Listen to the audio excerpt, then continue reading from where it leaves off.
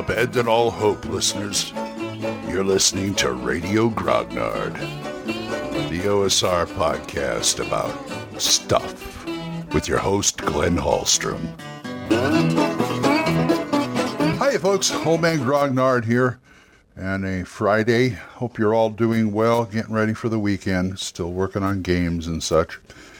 And, you know, I was thinking about actually I was thinking about a lot of things, but licensed games came into my head. I mean, the role-playing games that are based on a different property, a TV show, or a movie, or something like that. How do you adjust it to suit your own purposes? I think there are a lot of licensed games out there in that respect that get it right. And whatever they get wrong is easy to fix. So, for instance, Star Wars. Star Wars has been through many, many, many iterations. But the one that's always favorite to me and to a lot of you is the D6 Star Wars, the first one that came out. And that had a mother of supplements. My goodness, there was a lot of supplements for that. And it just seems like everybody seemed to have trouble with the aspect of the Force. And I've heard people change things around and adapt it and house rule it to their game, which is not bad.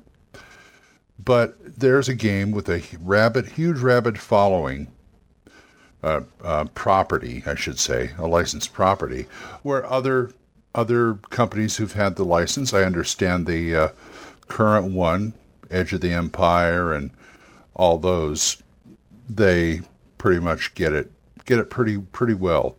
But it's just that nostalgia for the D6 one that I just, I love. But apparently some people listen and they change things. But then there's other properties out there, like, well, the Conan RPG. I don't know much about that, but I do know Astonishing Swordsman and Sorcerers of Hyperborea. This topic came in my head because pretty much Astonishing Swordsman is pretty much a Howard Lieber type, type of game. And so it could be Conan the RPG. And I did a review of it on my video channel, Old Man Grognard Reviews. And somebody asked me, well, why do you feel that it captures, why do you like it? Why do you think that it does pulp fantasy best? And I racked my brain and I couldn't think of anything. I'm sure there is something out there that I have to think about, but at the moment it just feels right. That's all I can say is it just feels right. You got to understand something about me. I don't usually follow logic, in case you haven't figured that out already. Because to me, logic is good if you can come up with it. I can't. I tend to go, some people say they lead with their heart. I lead with my gut. It's just a gut feeling. This is why I had so much trouble just trying to decide why I didn't really care for 5th edition. It was just a gut feeling that I just didn't care for it. Now, I later came up with some, to me, valid reasons why, and it all has to do with my personal preference.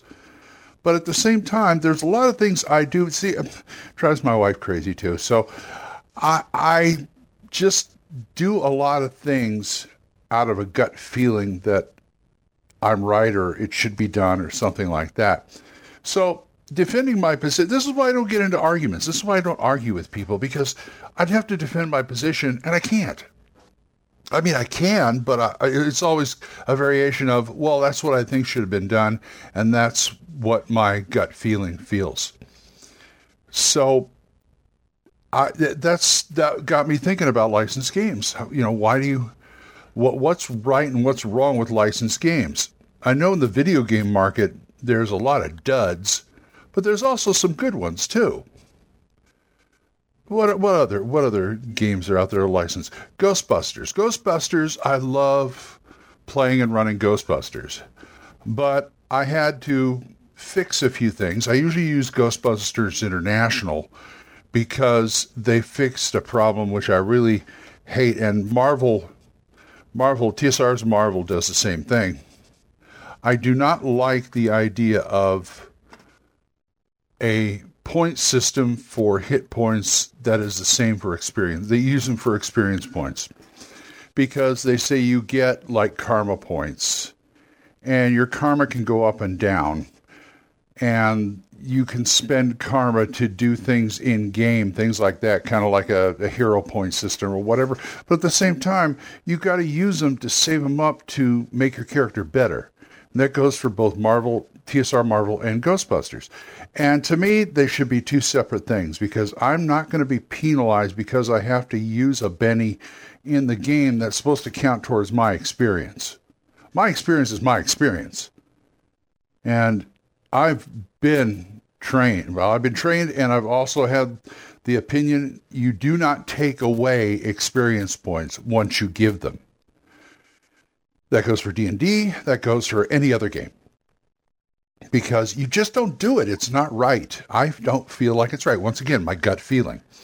Because people earn that. If you're going to do something like that and you're unhappy with them, or they do something stupid or dumb, what you do is you give them less experience points at the time. But you don't say, I'm taking away 500 experience points. I would never do that to anybody, ever. There may be some people who disagree with me, but that's the way I feel. And you shouldn't use something that you're using for basically a Benny in a game for experience. It should be two separate things. The other thing I did was I took, and you know, I'm not above stealing from other media, because I played the Ghostbusters video game for when my grandsons had the Wii.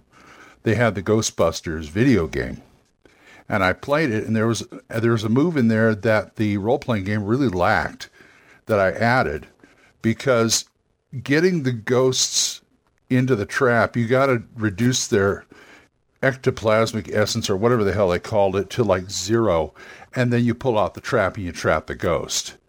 Well, it takes forever and a day to do that. I mean, even long. I mean, battles can, to me, fights can go on way longer than they should in that game. So they had a maneuver in the video game that I borrowed that I sort of wrote up and put with Ghostbusters, is the fact that you could do a slam attack with a ghost. Now, usually it's, you know, take the proton pack, fire, hit it, you get like a D6. You can get a D4 or a D6 of ectoplasm away from them. You know, you hit them for that much, and then, you know, you get them down to 0 and you get the trap out, and boom, you're ready.